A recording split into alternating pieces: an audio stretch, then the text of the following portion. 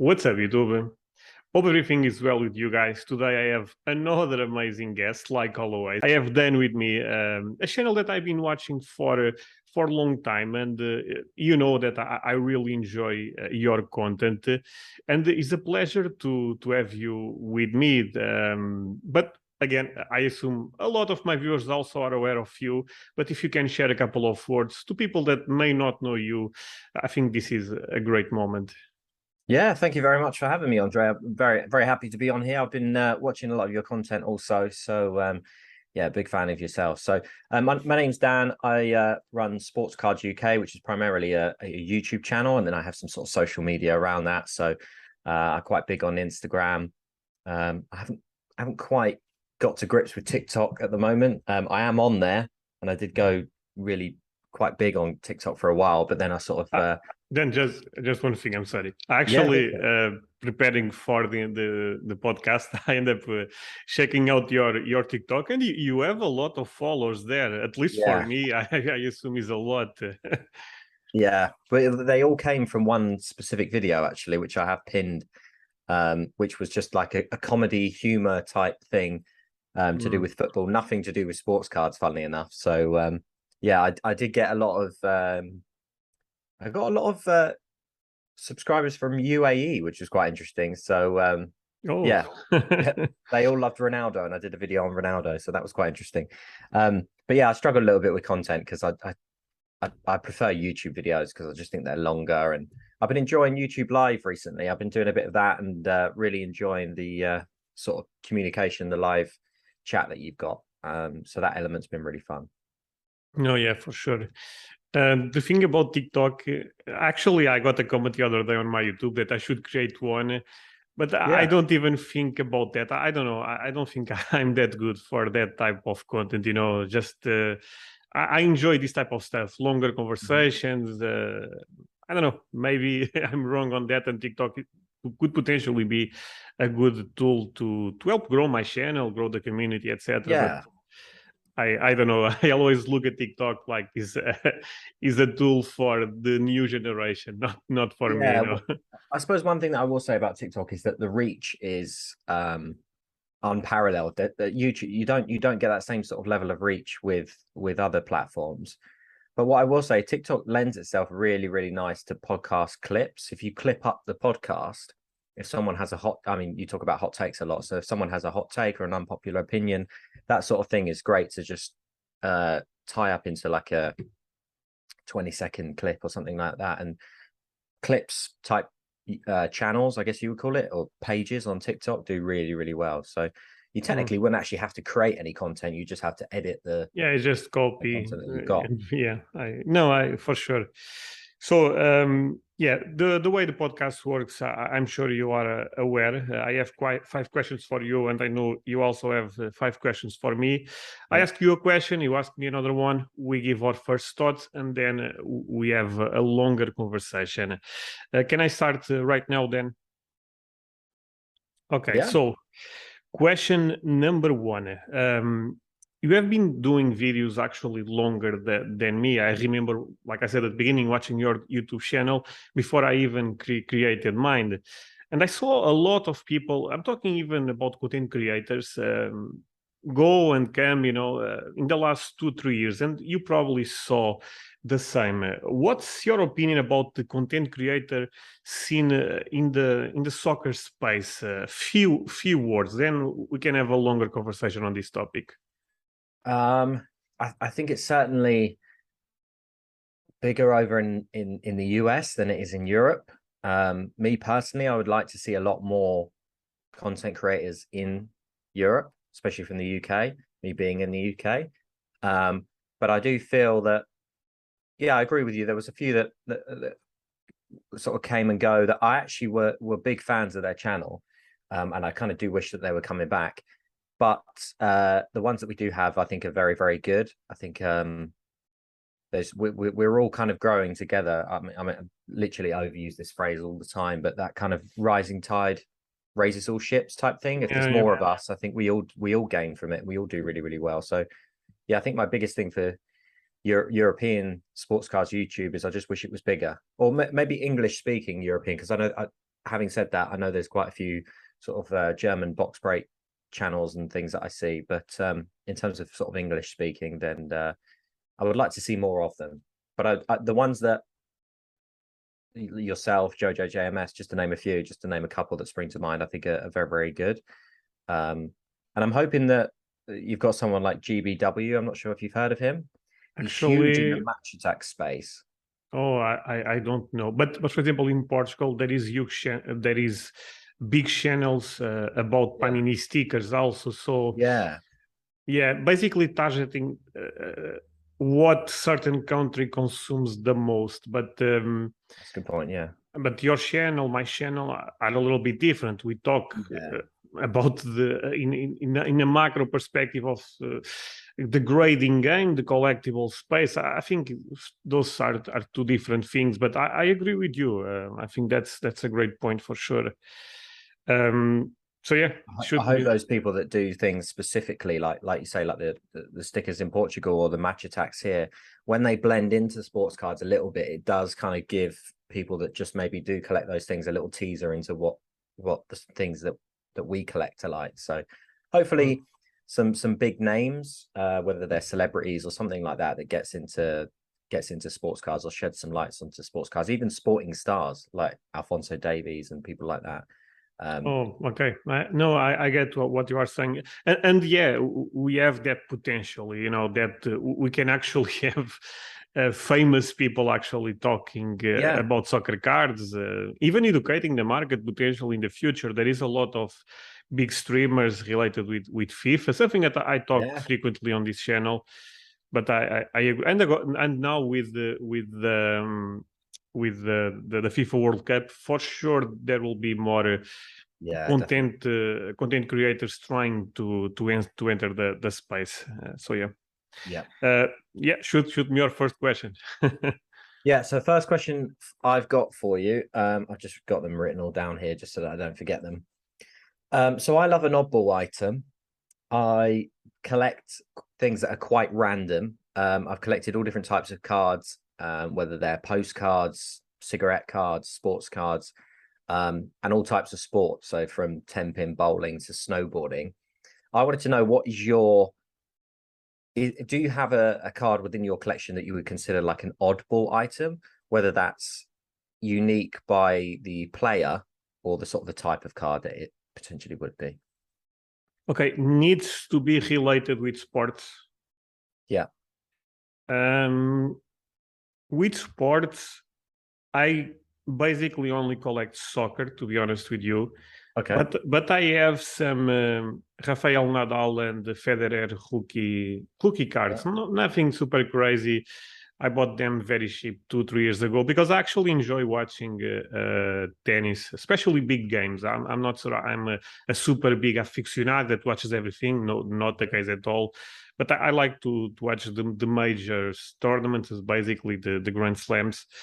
And I know actually that Topps is releasing Topps Chrome Tennis very soon. So I think that will actually be a big deal. And again, not my market. And that being said, I don't think I have an idea to enter the tennis market, but I think tennis have a lot of potential. Yeah. I collect some odd stuff, but not related with sports. Actually, I ended up sharing this with Joe. I have some Queen Elizabeth rookie cards. I have some I don't know, Magic the Gathering, Harry Potter cards. I have a lot of different stuff, but more on the, let's say, almost pop culture, sports. Basically soccer. I have a bit of tennis, but not a lot. Okay. So actually that question will be quite long because I'm really curious about your perspective, not mine, because I watch your Mail Mondays and you have a lot of random stuff from time to time. So I think your perspective will be much more interesting than mine, honestly. So question number 2, this is a fun game for you. Let's say I can give you 20K, not the case at all, but let's say I can give you 20K and you can just buy one soccer card. What card do you choose? I would have to be particularly boring. I've just gone from oddball to going to like a really quite obvious plain answer, but mine would have to be it'd have to be a Messi rookie. So I think it would. a top grade at 20K, I would assume. Yeah, so I've had a quick look at Messi rookies recently. I know that the BGS 9 does about 12K, but a PSA 10 does something like stupid numbers after Yeah. that. So I'm assuming a PSA 9 would be somewhere around 20K. Okay, talking about the Mega Crack 7 on Bs, right? That's it. That's the one, the 2004. Yeah. Yeah. You save your thoughts on the reason why you are choosing that, because like I said, we go back to the question. So yeah, shoot the question number 2. Yeah. Okay. So for question number 2, it is pretty much the same question. However, I've put a bit of a spin on it. So if I gave you 20K, but you have to spend it on 5 items, Oof. it doesn't matter what the costs are of each item. So let's say you could go with 4 £1,000 or 1000K cards. Sorry, not 1000K, 4 1K cards, and then you could go for a big 15K, or you could split it up evenly. What 5 cards would you go for?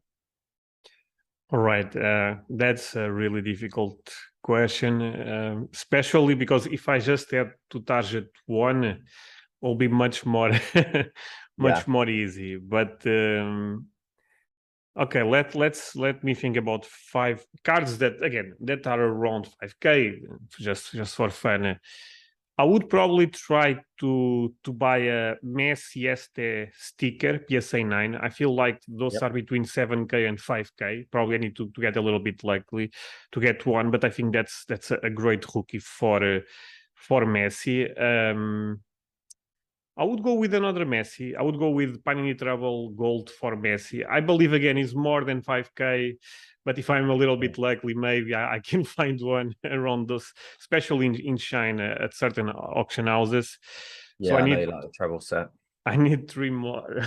This is honestly quite difficult. Okay, another interesting one will be I have a Van Basten rookie.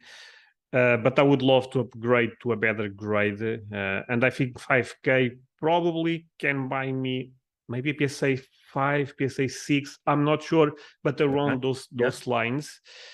I'm thinking about GOATs to be totally transparent with you, because I really like to go for those guys. 5K, I would try to buy a PSA 3, BVG 4, something like that for Cruyff Palirex, another upgrade. Yeah. And I need another one. Cristiano Ronaldo 5K. Actually, Cristiano Ronaldo 5K, I know because James, good friend of the channel, told me that at the National, one seller was trying to sell a Cristiano Ronaldo Mega Cracks BGS 8 for 5K, which I thought was quite cheap. So yeah, that will be my final one. Yeah, I mean, you said that was going to be a hard, but you absolutely smashed that. I think that was really, really good. I can't fault you with your choices there: Marco van Basten, Messi, Cruyff, and Ronaldo. Yeah. and I end up splitting a little bit pre-modern, modern, ultra modern. So no, but was a fun question, but still a difficult one. If I had 1 hour to think, probably the answer would be a little bit different. But yeah. Okay. Yeah. So question number 3. I know you love to prospect in new kids, the new players appearing on the top leagues. So my question is actually quite simple. Top 3 young players you believe in the long run. I know new kids are always very volatile. It's super difficult to know the future. But if you had to choose 3 names, and one new rule: put Mbappe and Haaland out, because I think those are a little bit unfair, since most people already are aware of them. 3 guys. 3 guys. I would go all midfielders. Funnily enough, I actually wouldn't go forwards. I would go Bellingham, Foden, and Pedri. Okay, would be my top 3 picks. Actually, we can debate about that, because I agree a lot with 2 of your choices, and I don't agree with 1. But we save that for later. So yeah, it's your turn. Send me a question. 2 of the guys are English, so I mean it helps with the prices. But yeah, I'm interested to see which one that you wouldn't choose. There's quite a few. There's quite a few wonder kids to choose from actually, but they're the three that came to the top of my head. No, and by the way, Come to my head. I think all three are super talented. It's not that I think are bad choices. I just there is one guy there that I'm not sure. Okay, I think I might know who it is. Right, question 3. What's your most recent lesson / takeaway that you've learned as a sports cards content creator? Ooh, that I need to be more careful in the sense that actually I ended up talking about this in the last podcast, but I feel fine to talk again. I did a lot of videos that I said the undervalued cards, stuff like that, and of course I'll always share my thoughts, and I think that's the only thing people can ask me. But in the other end, I also feel like my community is small, but I honestly feel people trust in me quite a lot. At least it's the feeling I get from my followers. So I need to be more careful because I'm wrong so many times, and all content creators are wrong, and people need to be aware of this. That I really need to be more careful if I talk about something.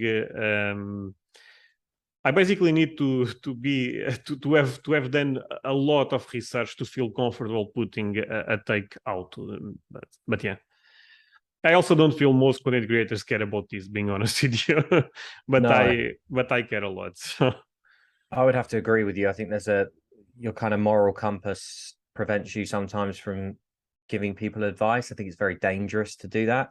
That's what one thing that I've always admired about your channel is the intro that you do, where you say this isn't financial advice, and you kind of explain that at the very beginning. But then I actually think me doing that puts even more pressure on me. Because it's almost, maybe it does. Because people think, oh, he's saying not financial advice. Okay, now I really want to know what he's talking about. So if I was starting my YouTube, now I need to do the introduction because people are expecting that. But if I was starting my channel, I may still say something in the middle of the video, you guys do your own research, because I really think people need to be aware of that.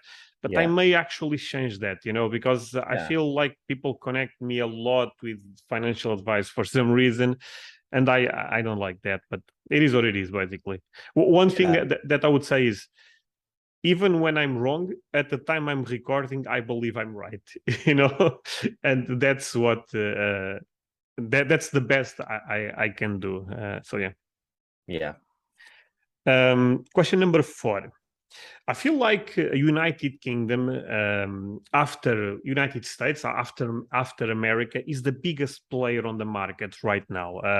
And even my views on YouTube reflect that. Most of my viewers are from America. Then the second most, are actually from UK.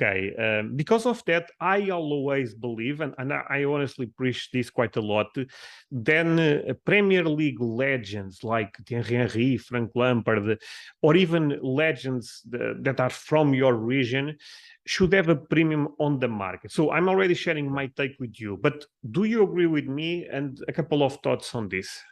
Yeah, 100%. So just because someone's English, as almost like in the Premier League, when someone's English, they have a kind of a tax on them. They're going to be a little bit more expensive because Premier League teams have to fill the amount of Englishmen that are part of their squad.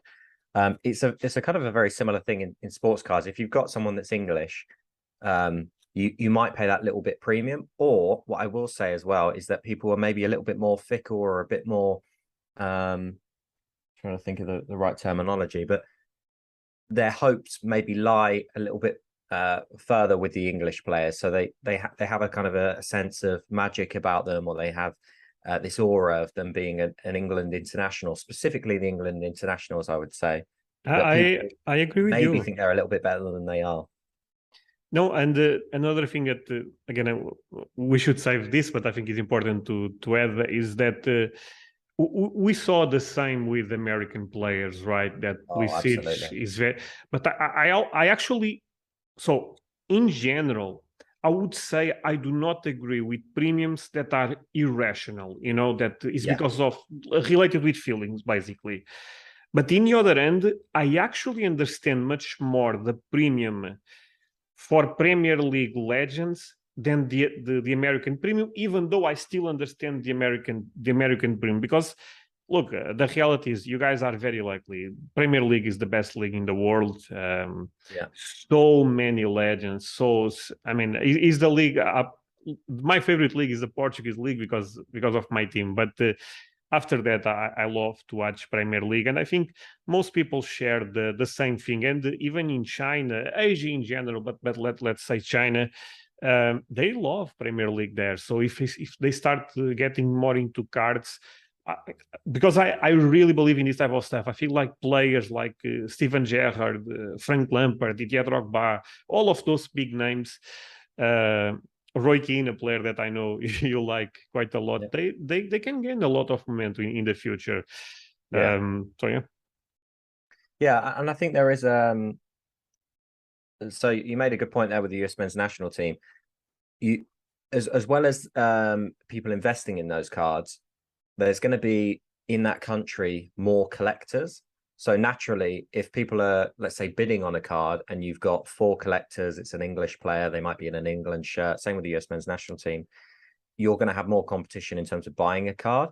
So I think that there's an element of that as well, especially with the US men's national team. I'm sure there's probably big collectors that will never sell those items, but there's probably quite a few of them in America collecting the Clint Dempseys and I would agree with you, but the thing that I see in the American market, and you can tell me if you agree with me, is they don't care that much about old legends for them. They really care about this new generation. And to be fair, this new generation seems quite good. I mean, Pulisic, again, is not a top player, but he's a good player. Reina seems like could be a very good player. But what scares me, and this is why I was saying I understand if, for example, you are buying players from the Premier League because you really have a connection with them. But there is a big difference. Is Roy Keane, for example, was a legendary player, and I'm not sure if Pulisic, Reina, when everything is done, will be in that level. And the long run, that will matter a lot. That's why. For me, again, I know this may be a stupid comparison, but if you can buy a Pulisic or if you can buy a Wayne Rooney, right now maybe the Pulisic can even give you a stronger return because of all the hype, but long run you'll be much better with the Wayne Rooney, because for me it's one of the best Premier League legends. And I know I'm going a little bit off of the conversation, but I'm just trying to share with you why I believe a lot on Premier League legends and why I understand that tax that certain legends can have. For new kids, that's a little bit more debatable because it's the same thing. Let's say Sancho. I mean, probably seems like a very good player, but actually a better example, Rashford. Rashford was one of was a big odd prospect in the market 3 years ago. Right now, I feel like people don't even talk about him anymore. So for new players, and I guess this logic goes also for Americans, I think people need to be careful. It's nothing new. I think everyone at this point should know this. But the sweet spot for me, at least, is buying players like. Again, Roy Keane, Frank Lampard, all of the legends that I believe a lot in the long run, honestly. Yeah, absolutely. And some of the new kids that have never seen these, there'll be the argument that some of the new kids that have never seen these players play will say, I hear a lot on things like apps like TikTok, and I posed this question to an audience when I did a live the other day. I said, do you consider players that you've never ever seen play football as the greatest of all time, or would you put those above players that you've watched play football? And it was interesting to see that some people would not put Pele, Maradona, Beckenbauer, whoever in their top list of football players because they'd never actually seen them play or they weren't in their era. So instead they would just rank other people that were in their era. And I think that's quite an interesting conversation to have, because I am obsessed with vintage. And I know Joe on the previous podcast talks a lot about pre-war and stuff. You are correct. Really, really interesting. But not everyone that gets into the hobby has that love for vintage either. I think sometimes for the younger people, it does take for you to get into the hobby a little bit more to kind of fall in love with vintage. But some people don't touch it. No, I totally get what you are trying to say. And let me say what I feel about that, honestly, because I have it's almost a what take on that front. Yeah. Look, if you ask me, was Pelé better than Maradona? I have no idea, because I feel like I can look at stats, but then stats, for example, for Maradona don't tell anything, since Maradona was a very, in terms of skills, was out of this world. Yeah. But then I start thinking about this. My goats are Cristiano Ronaldo and Messi. And it's not that I think they are better than Maradona or Pelé. It's just those are the two guys I saw, so I can evaluate. I have a better idea of what I'm talking about. If you ask me, what is your top 10? 100% Pelé and Maradona will be there, and Beckenbauer, probably Garrincha, all of those guys. Mm-hmm. But I have Maradona cards, I have all of that stuff, but I actually, and this is probably your take, I really enjoy collecting players that is not even that I saw, but that I grew up watching. For example, Ronaldinho is my favorite player, because when I was a kid, Ronaldinho was the best player in the world, was the player that when I was playing with my friends, I wanted to be, So can you tell me, but don't you think Maradona or Cruyff are even better investments or better players than Ronaldinho? Well, probably, but the reality is, for me, Ronaldinho is special. So I think this is, like you said, a very complex topic, honestly, because I also think saying, oh no, that's stupid, you also need to collect vintage. I also don't think that's the correct answer. I think understanding demographics, understanding what you saw, what I saw, what this generation will saw in the future, that can play a huge role when it comes to investing your money. Because the problem with vintage, and this is why I believe this goes into a hot take, is if you tell me Maradona, Cruyff, Pelé, well, I think those names, even new kids, they are probably, maybe not Cruyff, but at least Pelé and Maradona, they are aware. Mm-hmm. But when you start going very niche into the vintage market, I'm not saying is a bad buy, honestly, but I think you really need to do a lot of research is this a player that was a legend, or is this a historical player? Because I prefer to invest in a historical player, because legends, there is a lot of legends, a complex topic, honestly. Yeah, I completely agree. And by the way, it's something that I don't have an answer. Yeah, it's definitely something that I could talk all day about, I think. But actually, I guess there is one question left. But what do you think? Do you also think that demographics will play a huge role on the market for? Yeah. Because even 10 years from now, maybe new kids don't care about Messi, There is also that scenario. Yeah, I mean, and there's something magic for me about collecting the old players, even though I didn't see them. I've always found old things just really, really interesting. But maybe from people that grew up, I have to be a little bit careful because I'm quite young. So I have a habit of calling vintage or pre-modern stuff, or some people might even say modern for the 90s. I end up calling it vintage by accident and then showing my age. And a lot of people are like, that's not vintage. I was 20 when that was a thing, when I was collecting those stickers. So I have to be a little bit careful. But yeah, in terms of vintage, there's definitely something magic about it. What you said about the kind of the kids knowing the legends, I will say that if you tend to be into football, not always, but sometimes you'd be into playing FIFA as well. And I think FIFA are very good about icon cards and things like that people will know a lot of players like Garrincha that are on the game. But it always interests me when you have players like Platini, who obviously had all his dealings with the FA, fell out of the FA, so isn't going to be on the game. a lot of people don't know him because potentially they've not seen him grow up. They don't know how good he was at Juventus, for France, and he's not necessarily in the mainstream media talking about in recent times anyway.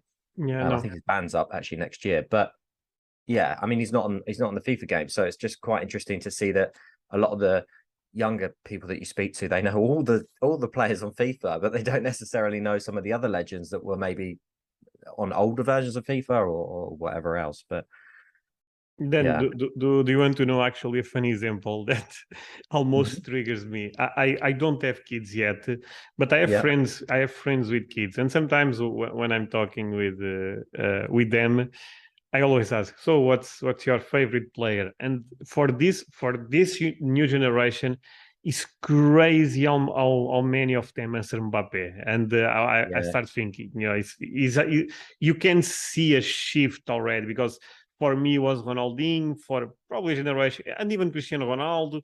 But now yeah, this generation, oh no. Actually, one kid told, "Oh, Messi is old, Cristiano Ronaldo is old, Mbappe is the best in the world." And to be fair, Mbappe at this point is probably better than Messi and Cristiano Ronaldo, but you start seeing that, okay, new idols basically, and yeah. everything is a cycle in the end. So, but I know. this is a very complex topic because it's not that vintage is bad. No, vintage is amazing actually. Pre-modern is amazing, but modern can still be amazing. You just need to target the correct things. Yeah. So I believe you have two questions more for me, right? Or Yep. one? So I've got two, I think. So question number 4, I've got, have you ever been to a card show? If so, which one? And if not, would you go to one? Okay, card show related with soccer cards, never. In Europe, I know in UK that there is something, but in the rest of Europe, Yeah, I mean, it's you don't have anything basically. So in terms I'm sorry, I never went to a card show, but I played Magic the Gathering for a lot of years. So I went to tournaments that there is a lot of people selling cards. I'm not sure if that counts, but would I go for one? 100% is something that I really want to do next year. This year I end up not going to the national. Was very difficult for me, but next year I feel comfortable to say that there is a likely scenario I will be in America to the national. Hey guys, a quick pause on the video. Hope everything is well. If you are enjoying this talk with Dan, please leave a like. It means a lot. It's a good way to show support to me and to Dan, because Dan also ended up spending a good amount of time with us. And I thought this was honestly a great conversation. Before we continue with the conversation, let me share a couple of things with you. Let's start actually with my Discord. We are more than 700 members right now. And I believe until the end of the year, there is a very likely scenario will be 1K, maybe even more. So I would love if you want to join my Discord.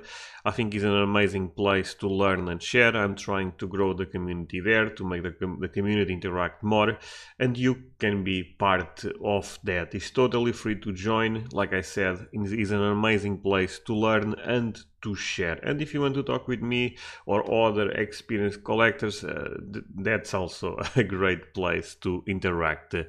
The other thing is actually my Patreon. I have a Patreon community that basically the main reason is to support what I'm doing on the channel. You guys know that YouTube does not pay well at all, but I try to provide a lot of value there. So I put exclusive video every Wednesday and I put the extra audio on Saturday. The extra audio is more me talking about the market, what I'm doing on the market.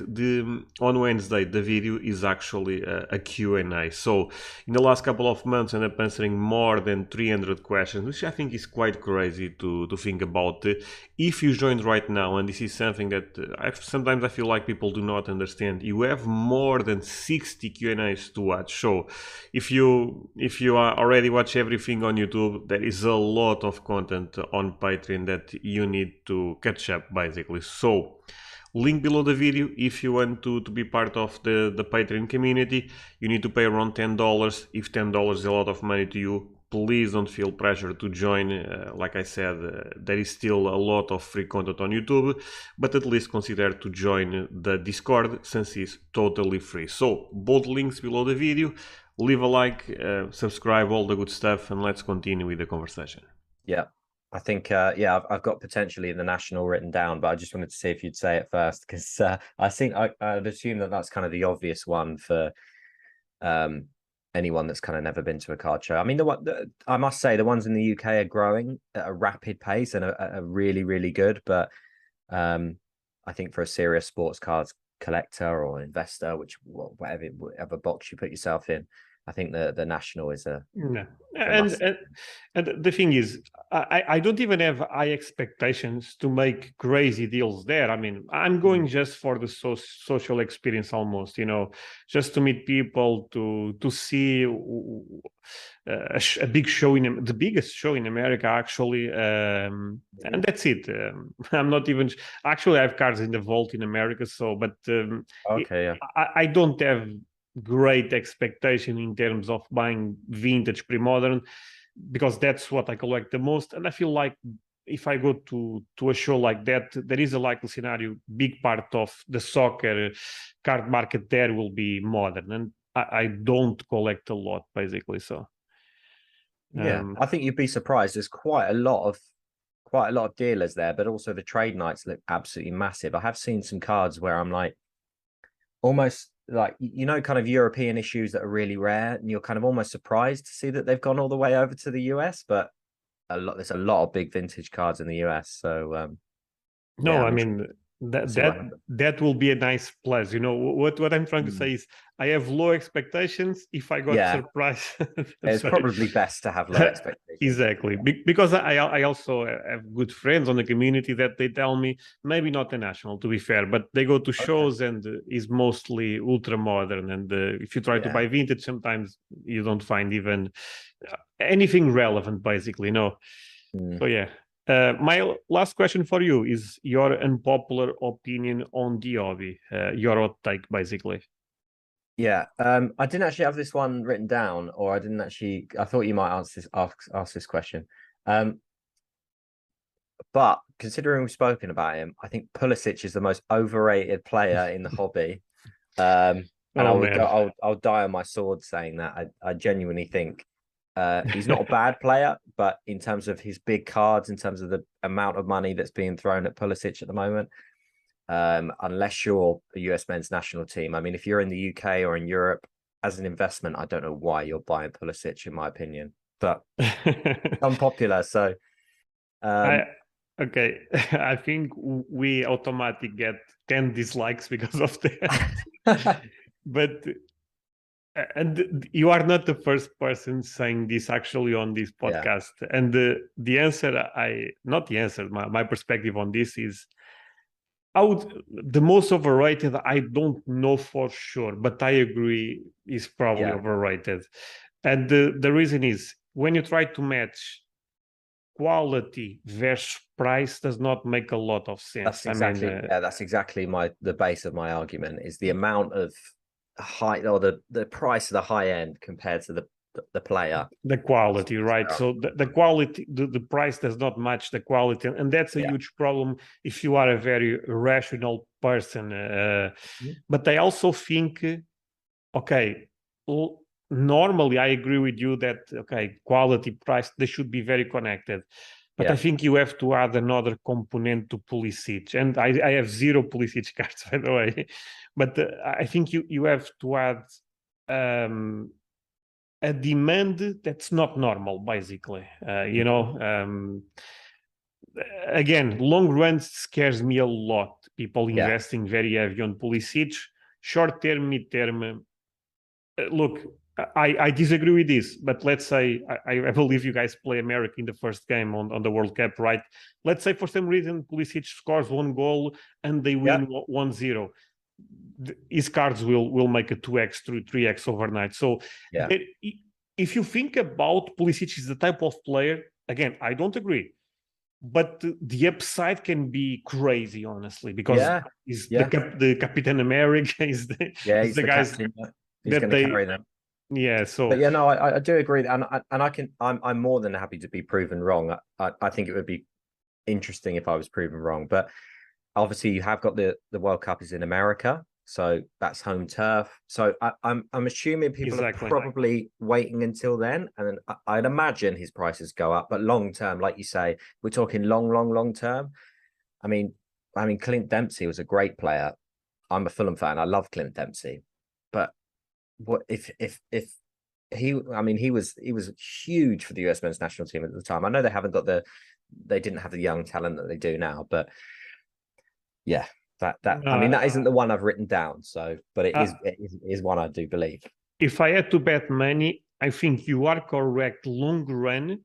Hmm. Actually, I feel very comfortable that you are correct long run because I hope people don't take this the wrong way, but I also don't think Pulisic will be a legend in the game. No, So I think you are correct. And the thing that scares me the most is America. The America is actually producing a lot of talent. yeah. So maybe there will be a new Pulisic next Well, year. And I was about to make that exact point in that I'm not trying to be. It's almost coming from it's almost a positive on America that I can see exactly, the talent that they're coming through with at the moment. I can see how young kids scholarships seem to now be a lot about soccer. And don't get me wrong, I think the way that America handles sport and scholarships and the way that they do their university degrees and everything, I think is unreal. I wish we had something like that in the UK, or Europe, but it's unheard of here.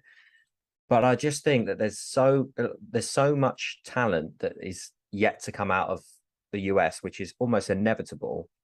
I agree. I don't think he'll be seen as a legend in the same way that some of the best players of basketball or American football have been in the past. different levels in my perspective. Yeah, But 100%. if I'm an American fan, I think I would be very happy with the team right now, with the potential of the Yeah, team, because I honestly believe America have been doing a great job in terms of almost prospecting new kids to one day yeah, be playing yeah, for the national team. So look, I don't know if America will be top 5, top 10 team in the world in the future, but I think they have a great future on us. And yeah, this World Cup, I'm not sure, being honest, but the next World Cup, I, I feel they especially playing at home, they can be a strong team. Winning, that's a long shot to be fair, but yeah. yeah, I mean, great job. Long run, I also do not believe a lot in Pulisic, to be fair with you. No, no, no, absolutely. And the young kids they're making their ways over to Europe as well. I don't believe the MLS is ever going to be a top league, in my opinion. Not in the way that I think Europe just owns football at the moment. Even South America produced some absolutely unbelievable players, but the best of them are playing in Europe. But however, you Look, look at the size of the US. I mean, compared to someone like a small country like England, I mean, even like small country like Portugal, in comparison to the US, there's a lot of people over there, and their scholarship system is extremely good. They're sort of the money that's in sport over in the US. I think it's inevitable that I they'll agree. do well. And the soccer have been growing quite a lot there. So Yeah, I honestly believe it's a question of time until the US start having yeah, a team that people say, "Oh no, this is an incredible team." Actually, again, winning is a different. Portugal have been having great teams, never won World Cup, so it's not yeah. like that happens. England don't win World Cup for I don't even know how many years at this point, right? Yeah, So 1966 was the last time you won the Euros not that long ago, but yeah, yeah. yeah, yeah. You also won the Euros, not with the Well, men's, but yeah, yeah. The weekend just gone. Yeah. What was I going to say? I was going to make a point there, but then I forgot what it was. is the Oh yeah. One thing that's really interesting with sports cards on the kind of the US point, Leeds United have obviously they have an American manager and they brought in a lot of young American talent. I thought it was really interesting that I knew a lot of the players that they were bringing in. So I knew Adams. I knew Brendan Aronson from the sort of prospecting thing in terms of knowing sports cards, knowing rookies. And a lot of my friends that are quite big into football were just like, who on earth is this? Leeds are signing nobodies. And I was like, whoa, whoa, whoa, whoa, whoa, whoa. Talk about nobodies. These are good players. And it's funny that like I know of these players because I watch, I follow a lot of the US men national teams just out have it now, because if I follow American YouTubers and people that are on social media, they do talk about them a lot. So yeah, that I found quite interesting recently, is that I know. But in the other end, it's good to have friends that they don't know those guys, because yeah, I feel that sometimes we get caught into a bubble, you know, in the sense that okay, I collect cards, everyone knows this player. Well, maybe not everyone knows that player, you know, because you are prospecting on him. I remember when Haaland was breaking to in Dortmund and etc. And I was talking with my friends, look, this guy potentially could be the next Ballon d'Or. And most of them, oh, he's good, but they did not know what I knew, because I was grinding his market for so long since I saw the news related with him being a potential. But most people don't. Most people start paying attention to Haaland when Haaland scored a trick on Champions League, when Haaland starts scoring every game. But us, card collectors, we knew about Haaland since Salzburg, you know, so sometimes it's good to understand that our bubble is not the world, you know. Yeah, absolutely. Even Pulisic, I mean, I was talking with a friend the other day, a friend that don't collect cards, and I said, oh, the Pulisic, this guy have a lot of hype, and he told me, really? Pulisic seems like a bench player for Chelsea. In his mind, he's just another player there, but since I'm so engaged with the hobby, even if, like I said to you, I disagree with the American narrative, but Pulisic is almost a figure, you know. Pulisic is kind of the man almost, because of all the narratives around him. But yeah, most people in Portugal, I would say not most people, because I don't know everyone in Portugal, but people that my friend in Portugal, they maybe know the name, but they don't know a lot about the player. So. Just to go back to your original question, because I did go on a massive tangent there. This is a kind of an unpopular one, but it sounds really obvious, but I think you'll make sense of it. So I've said this before, and people would just be like, oh, what are you on about? But I've written down, people think the cards they have are way more expensive than they are, and that they think that cards that other people have are way cheaper than they are. 100%. Yeah, it sounds weird to say, and it sounds really, really simple, but that's one thing that does irk me a little bit about the hobby, is that people almost refuse to look at comps, or won't look at comps because it's their own card. But then if they're in a conversation with the dealer, I'm staring at comps, I'm picking the lowest comps, and it kind of that does annoy me a little bit. And I think some people kind of grow out of it quite quickly, but other people still their prices just don't make any sense at all. And I think there's just this element of, I own this card and I've picked this card because this is who I chose as a prospect, or this is how I believe the player to be. Okay. No, I mean, I agree with that, honestly.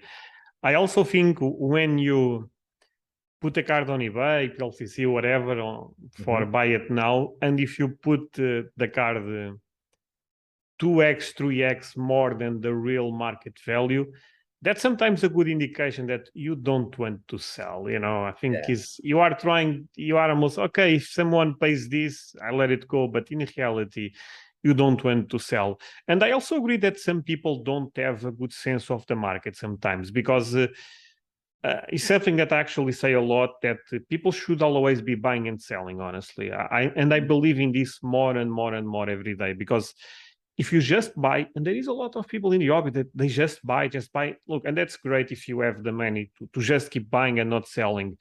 But I think selling is important to have a notion of reality sometimes, because the card you think is 1K, maybe it's $500, you know, and I think with that, you even start making smart decisions in the future, because you understand, okay, I need to be a little bit more patient on this one, because if I try to resell this in the future, I may not get what I'm expecting. But if you just buy,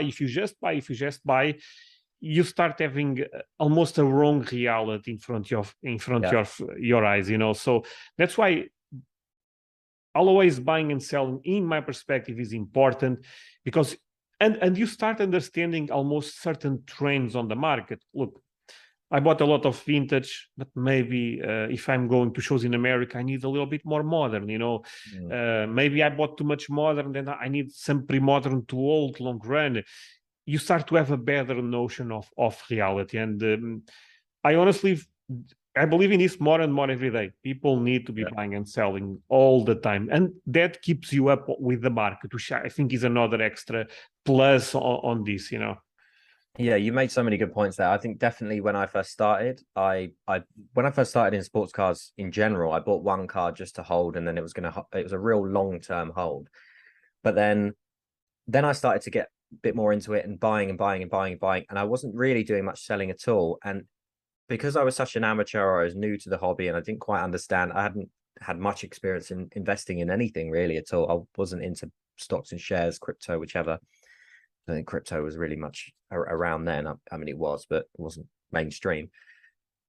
But I did all this buying and just assumed that everything goes up, which is just it's the worst assumption you can have, is that things, you will make losses and you'll make loads of them, and that's fine. But as long as your gains make it worth it, then by all means. But I think your comment about buying and selling is so true. And then, like you said, with the trends, like, you start to learn, okay, if someone's in the Premier League and then they go over to the MLS, their cars will go down, because in the UK anyway, because no one's going to watch the MLS, or they don't follow it as much. They're not going to be unlikely to be in the Champions League, and they won't be in the Champions League.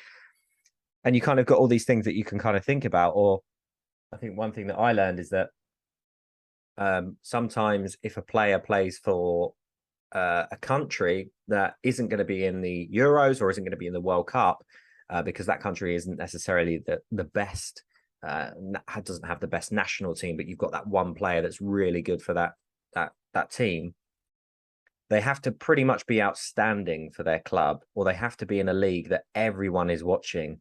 Otherwise, it is going to be a little bit of a risky buy. I think George Weah kind of comes to mind, but maybe at the time when he was playing, people were buying him because amazing, he was great for AC Milan. But I'd imagine that if he went and played for Toronto or someone over in the MLS, his price would probably naturally go down, because you wouldn't see the national team football maybe as much. And no, I mean, great points. And actually, I have a funny story related with this. A couple of months ago on my Discord, one of my members there told to the entire community, oh, I sold stuff on PWCC, and was the first time me selling stuff. Everything went much down than I was expecting. And the reality is that was a shock of reality, you know, in the sense that no, things went about right. In your mind, you really thought they ended up being a little bit more expensive, because it's very rare to find someone that have a car that is 1K, actually 1K, and thinks it's $500. Normally, the person that has a car that is 1K thinks it's 2K, you know. And to finish my thoughts on this is, you need to start to understanding what you like versus what other people like. And what you like sometimes is not what the market like, and your price does not reflect a reality, because we all have confirmation bias. A good example of this could be grading. So you send a car to PSA. Look, a lot of times I think those will be 9s and 10s. Well, the reality ended up being 7 and 8s. Why? Because I have some bias that I think my cars are in better condition than they really are. And that's why we pay top dollar for PSA, SGC, because apart from authenticating the card, etc., they also don't have a bias that we have, you know, so they can actually know this card is a 5, is a 6. And if you look at the card, you probably, oh, no, this is a 7 and 8, because you try to always make your things better than they are. And I do that, you do that. Everyone watching this video probably does that. So Absolutely. I think you have one more question, right? Yeah. The last question I have for you is, what has been your favorite purchase to date? So it could be because of the price, or it could be because of the story in terms of how you obtained it, or it could be just a card or sticker that you've always wanted to own and you finally owned it. Favorite purchase. Difficult one. I would go with a recent one, because I have a funny story related with that card. My favorite purchase was Paulirex Cruyff 58, not 58, I'm sorry, 68, Campeões Europeus Football, the most popular rookie for Cruyff, I would say. I bought the PSA 2 for 1.9K. And the reason I'm saying this is not my best buy, but the buy I enjoyed the most was, at one point that card was selling, a PSA 2 was selling for 9K, I believe even 10K. And I made a video, not sure if it was a video or Instagram, but whatever, not super relevant. I made some comments related that I said, I think that's too much for that card, honestly. I think people are getting crazy.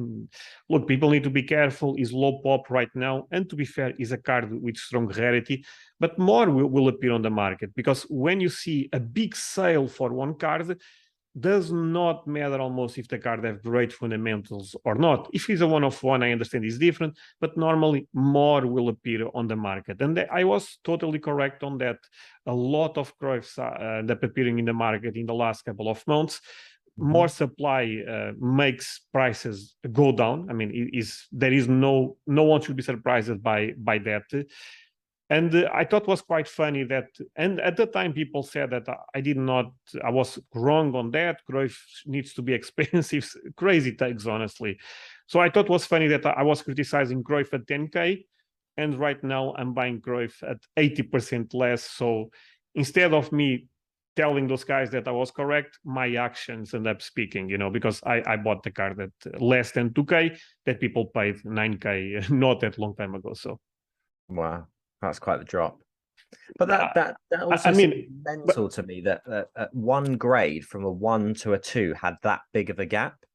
That to me just seems like there needs to be a correction there, because if you've got a nice looking 1 compared to a 2, it almost seems definitely worth it to go and resubmit that 1 to try and get that 2 for the extra 9K. Yes, it's going to cost you maybe a little bit, but it seems like it'd be worth the gamble. But then what I said was, I bought the PSA 2 for let's say 2K, and the PSA 2 also was selling a 9K. So I'm not talking about the different grades, actually the same grade. But you are correct in one thing. I actually think it's bananas that people pay much more for a PSA 2 than a PSA 1. Let me explain you why. Not all the time, but in my opinion, most of the time, the difference between a PSA 1 and a PSA 2 is not relevant. It's about the grade. If you get a PSA 2, normally, especially for vintage, there is some glue, there is maybe some paper loss, and sometimes I see PSA 1s that look much better than PSA 2s. And I also see PSA 2s that look much better than PSA 1s, of course, but it is very random. The PSA 1, PSA 2 grade, in my perspective, is the one that is where you find the... I personally, I don't pay a premium. I go for eye appealing. If a PSA 1 looks better than a 2, I buy a PSA 1. And I honestly believe more people will understand that. Again, PSA 9, PSA 10, you can also say sometimes it's a bit crazy to see the premium. But I honestly understand a little bit better the PSA 10 premium, even if I also don't like the PSA 10 premium. I understand a little bit better than the PSA 1, PSA 2, because the PSA 1, PSA 2, 100%, you crack 100 cards, will not say all of them, but big part of them will change the grade.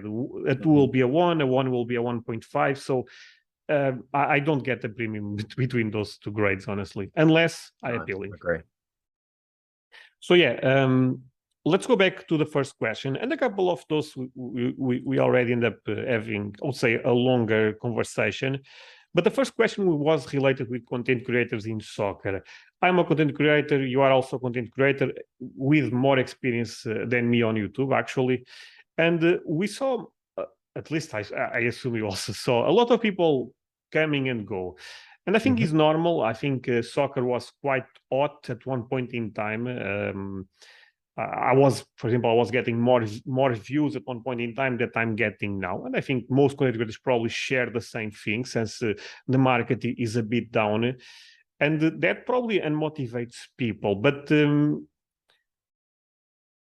I think is important to stay on YouTube on this moment, because I understand the market maybe is not what we expected 1 year ago, 2 years ago, or at least that big part of the market expected. But more than ever, I feel like content creators should keep pushing, because I think this is just the start. This is a down cycle, but one day there will be another up cycle. And I think people that stay on YouTube will be the winners. Going a little bit maybe out of topic, but yeah. Yeah, no, absolutely. I completely agree with that. I mean, there's so many variables that I'm seeing at the moment why I think that soccer cards, especially in the UK and Europe, will become really, really, really, really popular. I think it seems like never before have Panini and Topps be consistently releasing all these sorts of sets as frequently as they ever have been.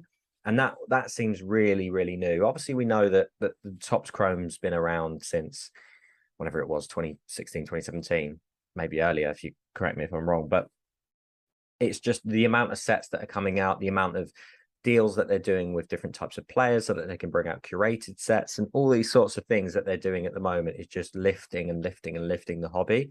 And like you say, I think people that are in sports cards content creators now are going to be the first people that are lifted up, because if someone goes to YouTube and they type in soccer cards, or they type in soccer cards podcast or vintage soccer cards or something like that, they're going to look for the people that are probably there with the most views or the most subscribers and that sort of thing. So I think that time is to come, and I think if you're starting now is the best time to start. But if you've already started, I think I think we'll all do really well, I think, out of YouTube in time.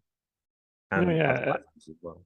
I really think this is just a different cycle, a different time in the market. But things go up and down all the time. And look, I understand macroeconomics are not great in the world right now, and that's a huge deal. I mean, in the end, cards are what they are. They don't impact your life, and you need money to things that actually impact your life. But I feel like that history tends to tell us that look, when things are down is honestly when you should be grinding even more, when you should be taking for example, I'm not sure if we are at the bottom of the market. I have no idea. And everyone that tells you this is the bottom of the market, they are lying, because we don't know.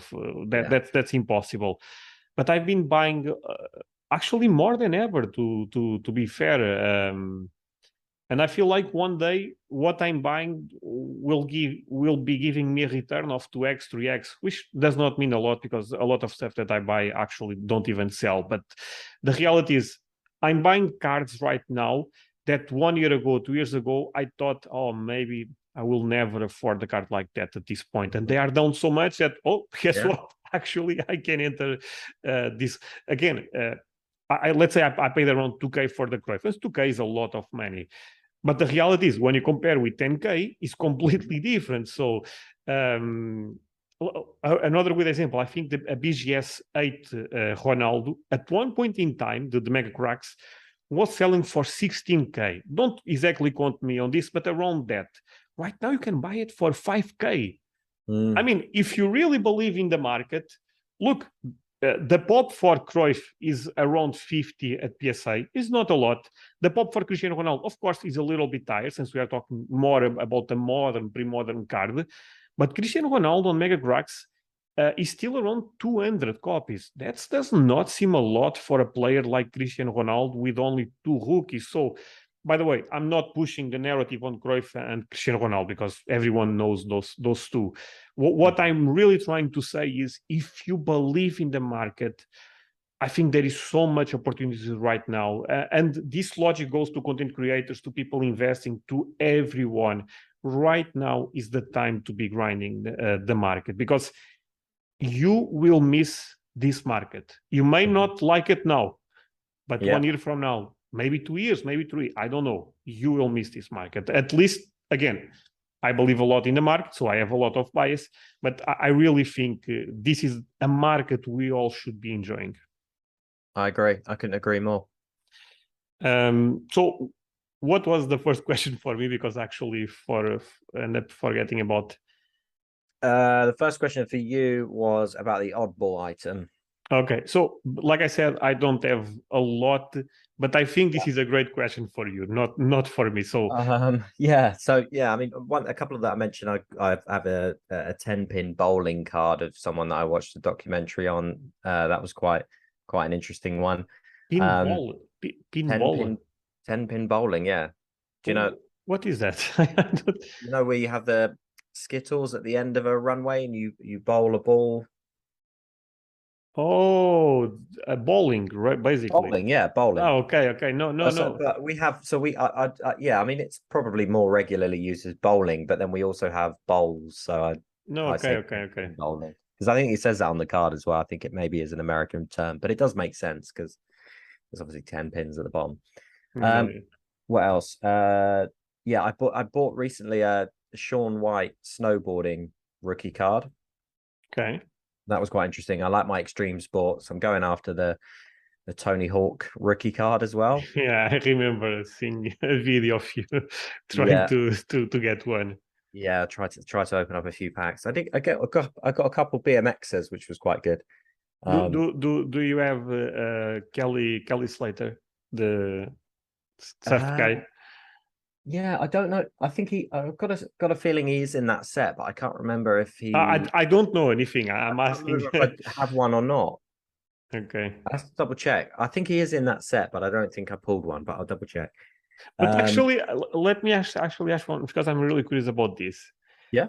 We saw soccer exploding, F1 exploding, even tennis to a certain point, I think, and even cricket. But there is still a lot of sports that don't have a lot of momentum behind them. The people not talking about, I guess, bowling could be a good example. But actually, I was thinking about one. I have 0 cards, by the way, but I would love to know your opinion, because I feel like you are more comfortable in this market than me. Cycling, because I feel like cycling is huge in Europe, especially in France. They have the biggest, the Tour. Do you think there is an opportunity on a market like that? Yeah. So there are stickers at the moment. You could collect cycling stickers. There's a player called Eddie Merckx, which I think is MER. I want to say KX. But yeah, if you Google Eddie Merckx, no matter how you spell it, you'll be able to find it. I think it's a Calciatori sticker, does really, really, really well. I would argue that's probably the best sticker to buy in terms of cycling. Okay. I know that people like myself have done a bit of research into his stickers without actually having any interest in cycling whatsoever. So he would potentially be an interesting buy. But yeah, I mean, there's quite a few that haven't really ever got cards, but then there's also some that have got cards but maybe haven't been propped up by the right types of companies. So we know about the NetPro set. NetPro, I haven't seen anything from NetPro since those old tennis cards. You collect UFC, right? Yeah, UFC. Yeah, so it's interesting to see how big UFC and WWE has now got since Panini have taken over. Like you say, Topps is interested in taking tennis. Yeah, I feel like these two markets, the UFC and WWE, they've been growing quite a lot. Yeah. Especially the new guy from England, Paddy Pimblett, I believe is the name. There's Yeah, so much people talking about him recently. It seems like the new Conor McGregor. I don't know. yeah, he's a big star. I mean, I probably shouldn't say this because I'm English and I'm a big fan. I don't at the moment see him winning a title. I think he's still very young. I think he's got a lot of improvements maybe to make in his stand up, but his ground game is very, very, very good. I watched him back when he was in the I think Strike Force was the previous promotion that he was in. Back when he had the orange shorts, and he was unbelievable when he used to pull guard. His legs were really flexible. He was very good at jiu-jitsu, wrestling. I'd just like to see a little bit more improvement in terms of his stand-up game. There's another fighter at the moment called Charles Oliveira. No, I'm aware of those. I actually I Yeah, watch of UFC a bit. I actually a couple of years ago, I ended up practicing Brazilian jiu-jitsu yeah. because in Portugal there is a lot of coach for that. Mhm. And yeah, I actually love. Again, zero cards, but I love UFC. But I admit I'm a Conor McGregor fanboy because I started Yeah, watching me too. because of him. You know, I could not even pretend that after all the stuff with Khabib, etc. The Yeah, reality is I started watching UFC because of Conor McGregor. So because of that, I always like him. I mean, I understand out yeah. of the cage is a little bit crazy, but but But yeah, Paddy, I think Paddy definitely has that same aura, doesn't he? He has that yeah, same yeah. presence. He's the, I mean, he calls himself the cash cow, but he puts bums on seats, and I think he's only had two fights in the UFC. Both of them have been sold out London shows with amazing crowds. So yeah, I think the fact that he's going straight to Vegas after his second fight tells you everything that you need to know about his stardom. I think he is the first guy after McGregor that I felt that extra something, you know, that you say, oh, this kid, the Yeah, personality, you get quite addicted to him, you know, is there is something about him that, okay, if this guy is yeah, fighting, if this guy is talking, I need to see yeah. what yeah, and I'd say there's one between them that's got close, but maybe isn't as who? so a fighter called Sean O'Malley. Oh, Shoshone O'Malley, yeah. I Sean know, O'Malley, I I am think also aware of O'Malley. was close, but I do think I actually think that Paddy will bring Yeah. bigger crowds than Sean O'Malley.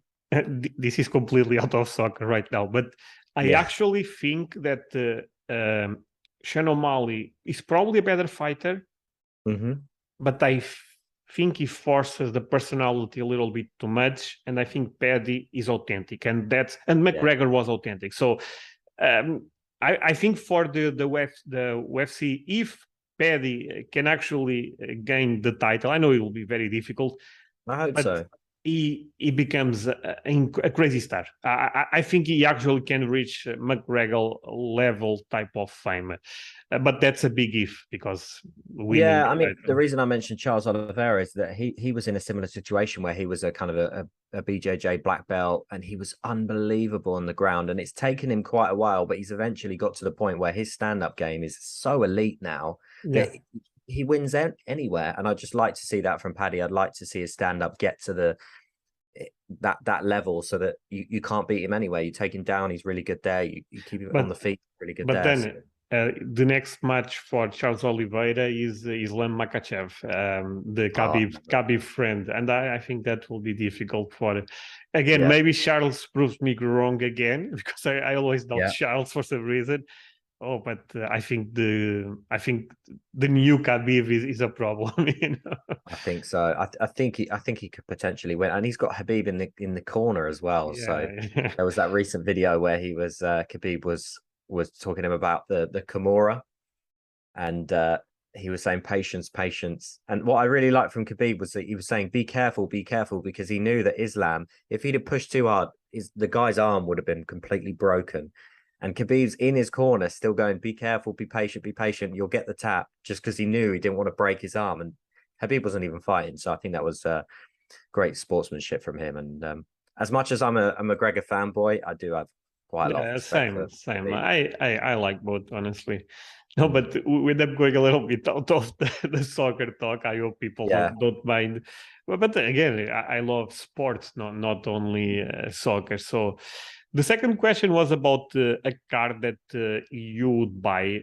You said potentially PSA 9 Mega Cracks. Yeah. Why you think that would be the best buy around that? I think it's a great choice, by the way, but So I thought of two. I only mentioned one, but the other Messi card that I was thinking was the, I think, the Landmarks Gold, which I think is number to about 25.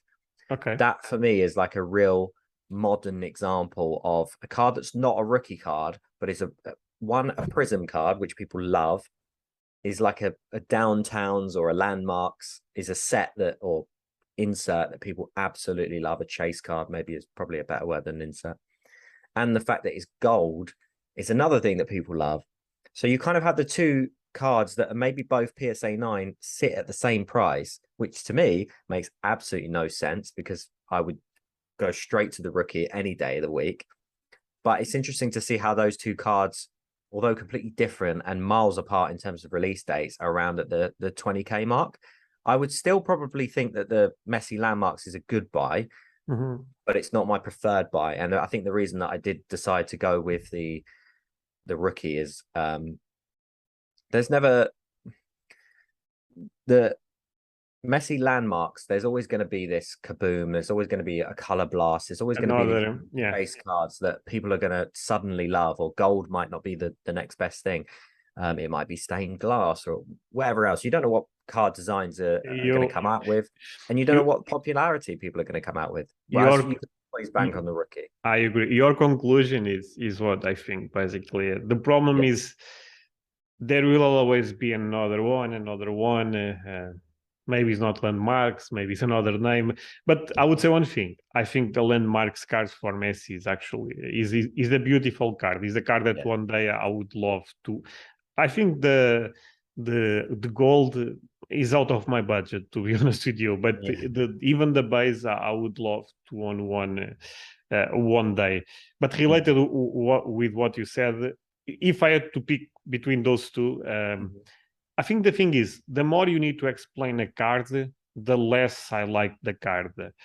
And when you look to the Mega Cracks, super easy. You tell me, imagine I don't know anything about soccer. You tell me, this is the first card for Lionel Messi. That's it.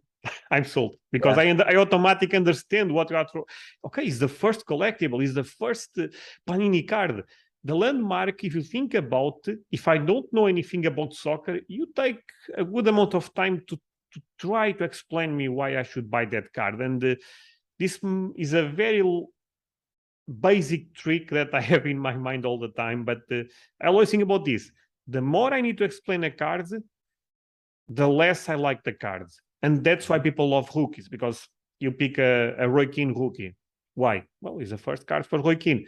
You really don't need to say a lot. Then, of course, we go to condition rarity, to the true rarity, to see if there is more rookies. But the first glance, I think this is a really good thing to have in mind. I've never thought about that before, but that actually makes a lot of sense. I'm definitely gonna have to steal that one for you if someone asks me that again. A good example. A good example could be, think about this. Like I said, I don't collect a lot of ultra modern, but let's say 2017 Chrome, which is the first Topps Chrome. It's not that difficult to explain why people should collect that set. If you think about, well, okay, it's not a rookie, but it's the first Topps Chrome. Is one of the most popular brands. Is one of the most popular brands in America. But now try to explain me why I should collect a second-year Topps Chrome for Messi. It's really difficult to explain me that, because I think, okay, but there is something first about this, because being first about something, I personally think is huge. And I honestly believe if more people put things that way, especially when they are not sure about one card versus the other, this is a very basic thing, but at first glance can actually help you a lot. Yeah, and I think Messi rookies are going to be harder and harder and harder and harder and harder to buy, because collectors will eat them up. They're not going to be for sale. If I'm a big Messi collector, what would I rather sell first? Would I rather sell a landmarks, or would I rather sell the rookie? And it would be landmarks every single day. And people know that landmarks are liquid. They're very easy to sell. There's going to have, don't get me wrong, I love parallels, but also if you think there's always going to be one parallel better out there, unless you've got the one of one. It's true. So it's just like there's only one Messi rookie. There is only one. The image is just brilliant. I think it's a really, really nice, clean image. There's a lot of color on the card, and I think that is the one that I would go for. I get the other argument would be pick Ronaldo's rookie, and some people would argue Ronaldo's better than Messi, Messi's better than Ronaldo, but I think both Messi will be solid choices. Honestly, I think it's about Yeah. preference, and especially you are buying a PSA 9. A PSA 9 is the pop report is not that tight, so you have something with condition rarity there. You have probably, I would say, top 3 most iconic cards in the hobby. Yeah. For some people, maybe even the most iconic card in the hobby. So I think you made a great choice, honestly. I think 20K for a Messi PSA 9 is solid. And what was your choice? What would you say? What was your answer? Mine was a little bit complex because I said 5K for the ST sticker. I guess I can explain. But if you said for just one card for the 20K, what would your choice be for that one? Sorry. Oh, just for one card. Yeah. I like your choice, honestly. I think it's a solid one. I also like a PSA 8, PSA 9. I'm not sure about the price for Cristiano Ronaldo because I also think it's a solid choice. But 20K, you can also buy a Pelé Leaf Bolo Jet. I was about to say that, and that was within. It's a PSA 1, PSA 1.5, yeah. maybe a 2 if you are very likely, but a low grade. Mm. And I also like that. I think that is a cool card to own. I don't know. I think as long you are buying a GOAT, as long you are buying a card that is very easy to explain why it's so iconic, so important, you will be happy long run. Yeah, I suppose you could argue that the Argentina or the 78 Maradona, if you get that in a low enough grade, again, potentially that would be a 20K. But then, actually, I'm saying the Leaf Bolo Jet because I was going more into the direction of iconic cards. Because for 20K, I actually would prefer to buy a different Pelé. I'm not sure if you are aware of American, a set from Brazil. He's basically is looking at a camera. His face is a different picture. But is a rookie from Brazil, and I've been thinking more about that, because the Leaf Bolo Jet is from Sweden. Yeah, I actually do not like that, because I actually prefer to have a rookie. I know people disagree, but I'm saying what I believe at least.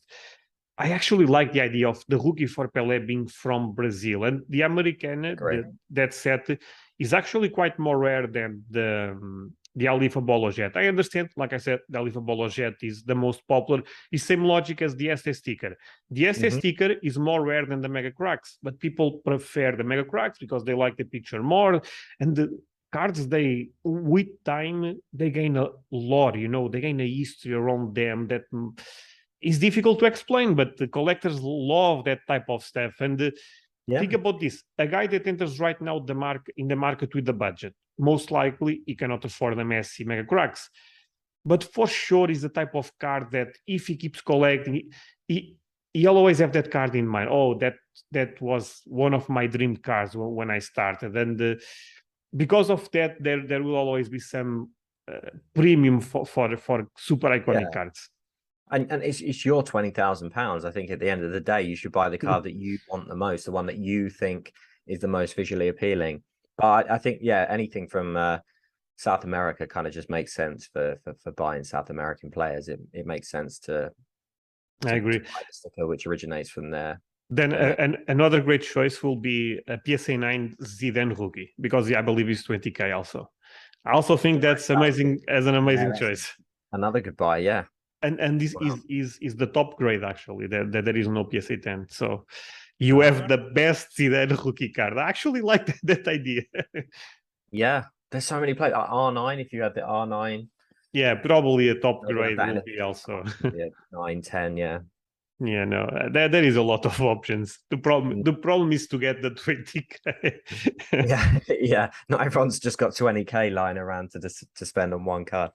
Okay, Anyone. so this question I really want to talk about before we close the podcast was the top three prospects. You said Pedri, Bellingham, and Foden. The one I disagreed for is Foden, and I will explain you why. Okay. I think first of all, I think Foden is an amazing player. Is nothing against him. I think he's amazing. Yeah. But when I look at prices for Foden, and another thing, I don't play in modern a lot. So, but when I look at prices for Foden versus Vinicius Junior, I think Vinicius Junior is a better player. Already won Champions League. I really feel that Foden is a good example of a Premier League player and you kid having some type of tax. I'm sorry. And because of that, I kind of don't like Foden that much. I like Bellingham a lot. Bellingham, actually related with the last talk, remembers me Zidane quite a lot. I'm not comparing before, but he plays with his head, always looking, great vision. I actually think he's probably one of the closest players I saw to Zidane. Very young, very far from Zidane yet, but I see some quality. So I really like Bellingham, honestly. Pedri is a difficult one to judge because, of course, he's amazing. He's a mix between Xavi and Iniesta. That was the comparison, definitely. He's Iniesta. I'm not sure he's Xavi. I think he's a mix. I think he's quite unique. What scares me about Pedri is Barcelona. I know Barcelona right now is better than it was last season, but this is not the Barcelona we saw growing, because you remember Barcelona was unstoppable at one point. We knew that, okay, Champions League is probably Barcelona, Real Madrid. But then even like 80s, 90s, that the Barcelona have always been really great, super strong team. Yeah. Maybe right now with Lewandowski things can get better, but I'm still a little bit not sure. I need to see them doing, and I mean it's so difficult to replace players like Xavi, Iniesta, Puyol. I mean, it's almost Messi, of course. I'm not even talking about Messi because that it is what it is. But they have so many young talents, but that just well, you can't say that you're never going to win anything with kids, because that was once said about Man United, and then look what happened there. But there's so much promise to come out of some of these young players for Barcelona. But yeah, I totally agree with you. Players like Lewandowski are brilliant in terms of bringing the best out of those young players and teaching them about playing in the Champions League through a lot of his experience. No, I kind of wish he'd stay at Bayern a little bit longer though. No, I would prefer him at Bayern, honestly. I think the Barcelona move, I know a lot of people, there's a lot of hype. And you can tell me, look, if Lewandowski wins Champions League with Barcelona, there is nothing he can do at Bayern Munich that will be better than that. I agree. The best scenario at Barcelona is better than the best scenario at Bayern Munich. I think we all agree with that. But I think the most realistic scenario is better at Bayern Munich, because he wins the league again. In Champions League, they're always one of the favorites. May win, may not, but they have a better chance than Barcelona for sure, in my opinion. Definitely. The thing that I actually think Lewandowski in general is a bit undervalued for the player he is, but Lewandowski was super close to actually become the top goal scorer ever for Bundesliga, and even potentially the top goal scorer for Bayern Munich. And I think that would be such a big deal when people look at the history books, going to Barcelona. I personally don't like it. Maybe I'm wrong and he wins a lot, but I don't like it. I think Aguero going to Barcelona was perfect timing. I think Lewandowski, he had so much more to achieve. I think a Ballon d'Or would have obviously come his way. Bayern Munich is such a machine. Why leave that team? I honestly don't like the move for Lewandowski. I think people, oh, but if he scores, I think the most likely scenario is the transfer is not great for him. Is likely that he scores 20, 30 goals. I think so. I mean, he's a machine, but scoring goals does not mean winning titles. That's the problem for him. So, yeah. Just a quick one on Bayern, just to get a really quick point on this. What's your, or do you believe that Joshua Kimmich is underrated in the hobby? Okay, Kimmich for me is the most similar. Actually, I'm doing a lot of comparisons today, but is the most similar player I saw since Xavi stopped playing. I think he's very similar to Xavi. Again, I thought if you watch my content, you know this. Xavi for me was the best midfielder I ever saw. But I think Kimmich nowadays is one of the best midfielders. The problem with Kimmich was the COVID stuff that he ended up stopping. I think it was like 2 months without playing last year. Was a mess, honestly. But I think Kimmich is one of the best German players right now in the world.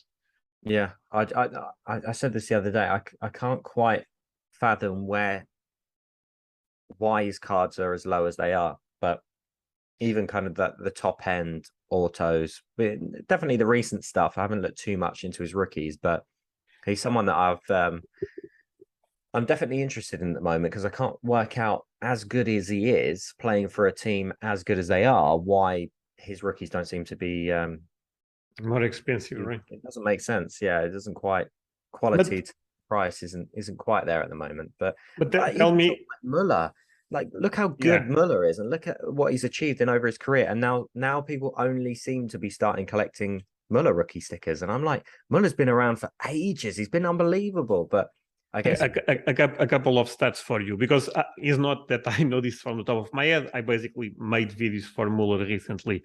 Right. Muller, after Messi, is the top assister in the last, I believe, 20 years in Europe. Yeah. Muller is the top assister ever in Bundesliga. Look, when you start looking at Muller's career, doesn't surprise me though. I mean, you need to put Muller as top 10 in the last 20 years, probably, of this, I would say, this generation. I mean, does not get much better than Muller when you think about. But the thing with Muller is no marketing at all. He's a guy that plays football. Maybe his play style is not beautiful for the eye, but he's amazing. I mean, and another thing, Muller in 2014, when Germany ended up winning the World Cup, got second place in the best player at World Cup, but that was a robbery because Messi ended up winning, and Messi was not the best player on that World Cup. Was Thomas Muller by far, in my opinion.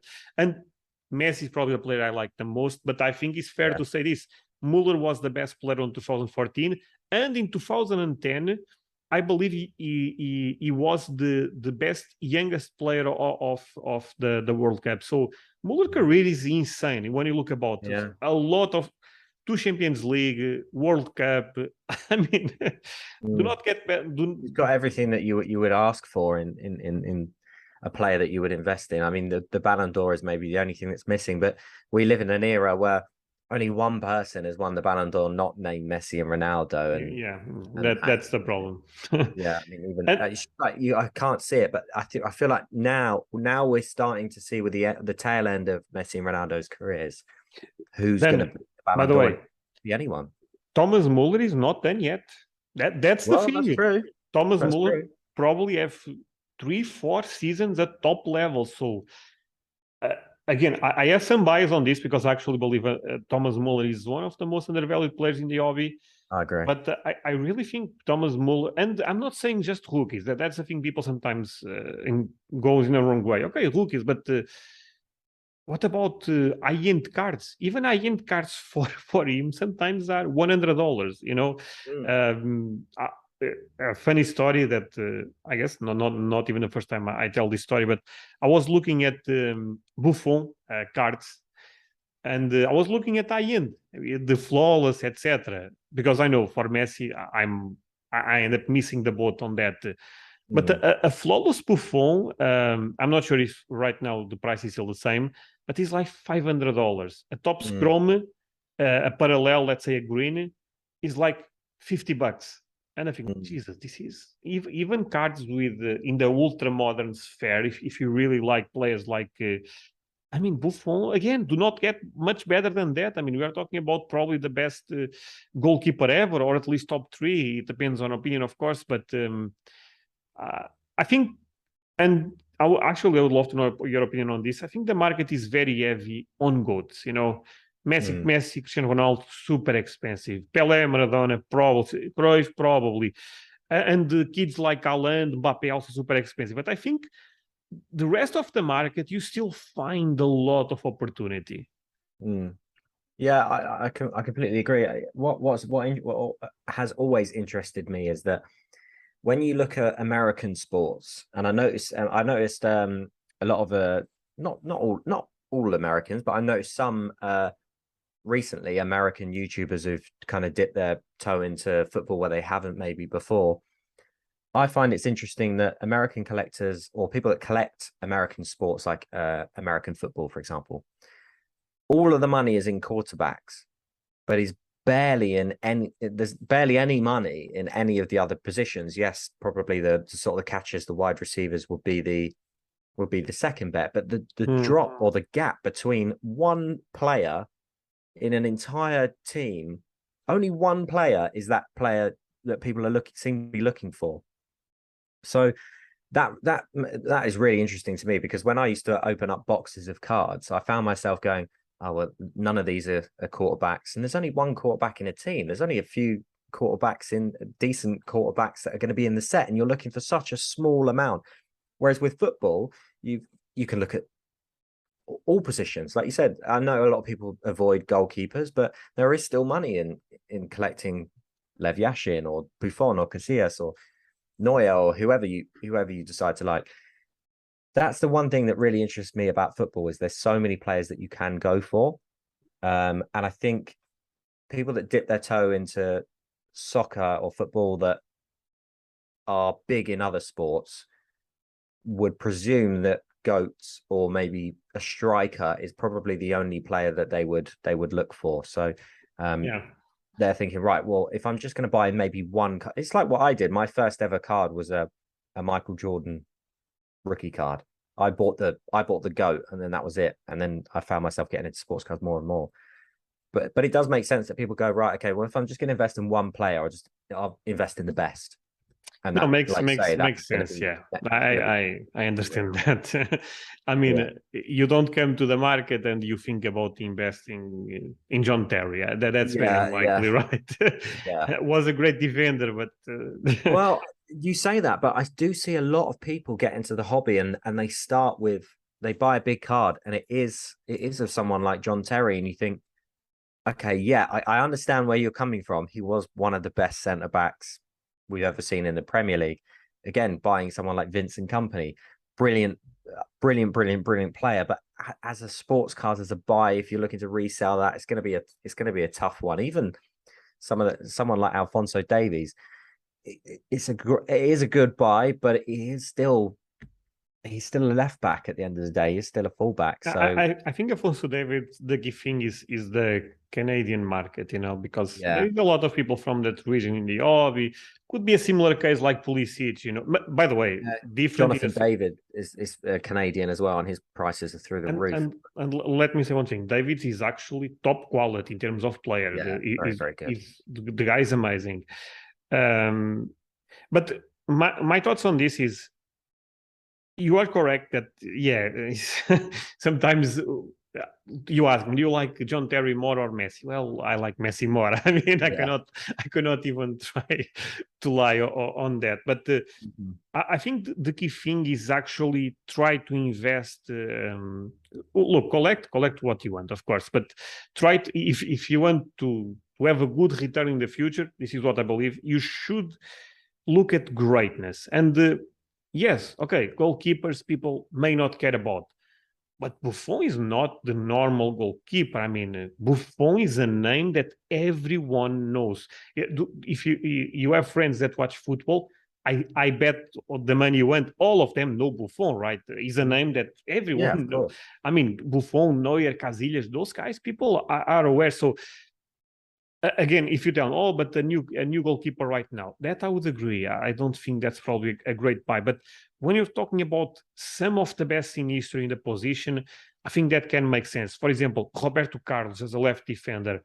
Yeah, Okay, he's a defender, but that man was so special at what he did that I actually think is a great investment. Look, Thomas Muller could go into that direction, being honest. I think Thomas Muller, in what he does, being almost the second striker, playing almost as a false nine, is probably one of the best ever to ever do it. I mean, and because of that, I tend to put things this way.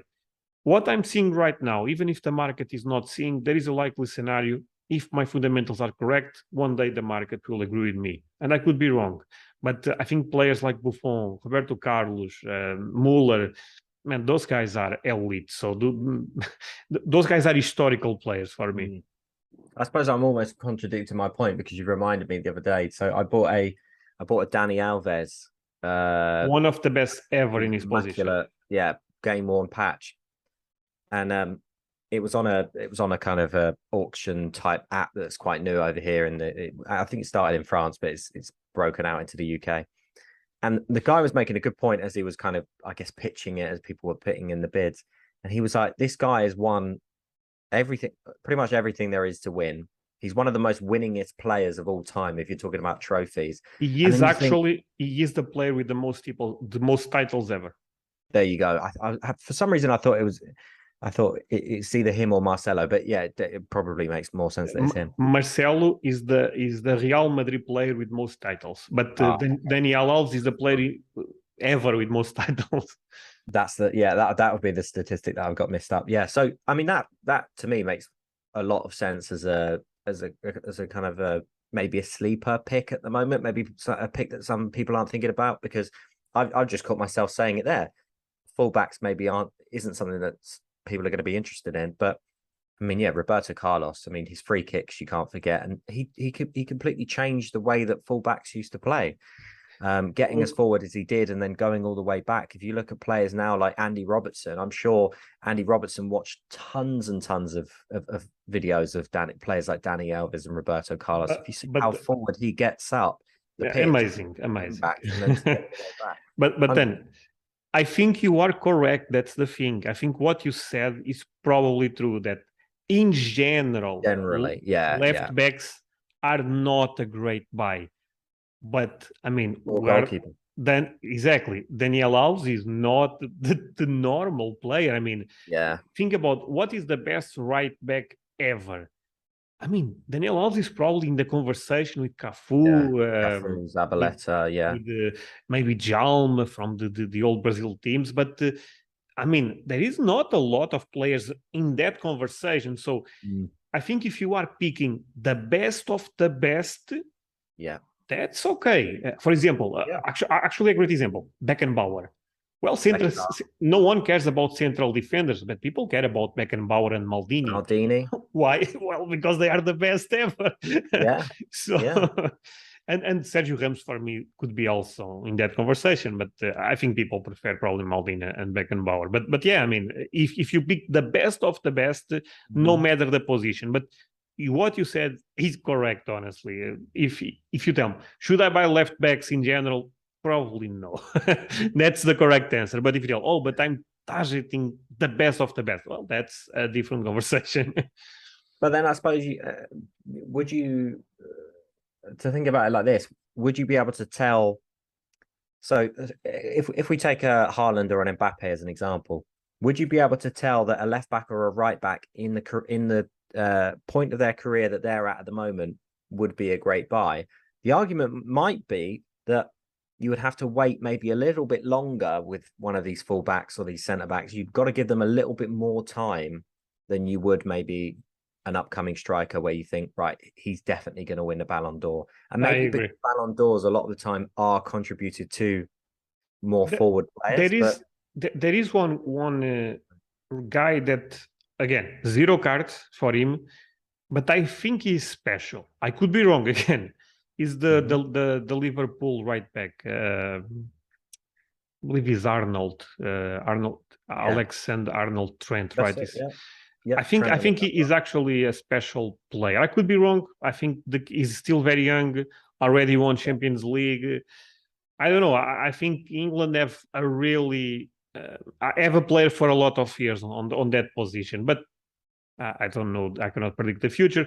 But I agree with you. I think you are okay taking risks with strikers, but with defenders gets much more scary because first of all, you are already entering in a market that you are not so sure, probably.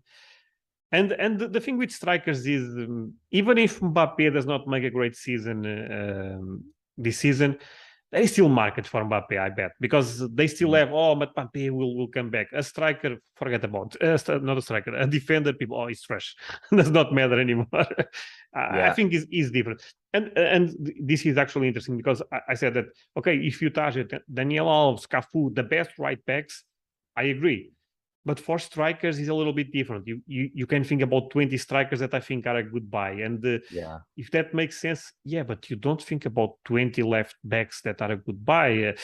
Because again, people love strikers. And to a certain point also makes sense. Look, Gary Neville for United was a good right back. But I have so much more memories with Wayne Rooney, with Ryan Giggs. You know, those are the guys that I thought are really.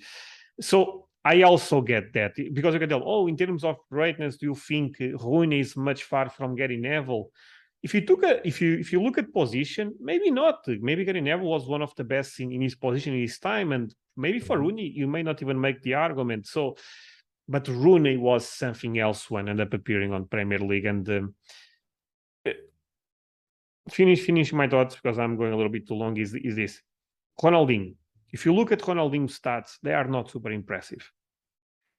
But if you saw, you know what I'm trying, because Ronaldinho was not stats, and people say, but Messi is much better than Ronaldinho. Yeah, probably, I agree with that. But sometimes stats don't tell the entire story, and I feel a great example of that is probably Maradona, because if you look at Maradona, you think, hey man, people call this guy the GOAT, but Maradona won what? 2 Serie A's and 1 World Cup. Of course he's good, but you think, but there is players with much better resumes almost, what I'm trying to say. But then I talk with people that saw Maradona and they tell me, you are crazy. Maradona was the best player ever, because what is about sometimes he becomes almost a phenomenon. Actually, similar to McGregor, to Paddy Pimble, there is something about certain players like Ronaldinho, Maradona that, man, you just fall in love for them. Almost you feel I love those guys. But I think Maradona is a great example because you think he was in that Barcelona team and then he left for Napoli, and a lot of people were like, hang on, what's he doing going to Napoli? They're a terrible team, and at the time were an awful team. They didn't really. There was no standout player in that team whatsoever. But for him to come in that team and then for the fans to take to him, everyone to take to him, and then for him to lift up that entire city and then take them to win titles is just.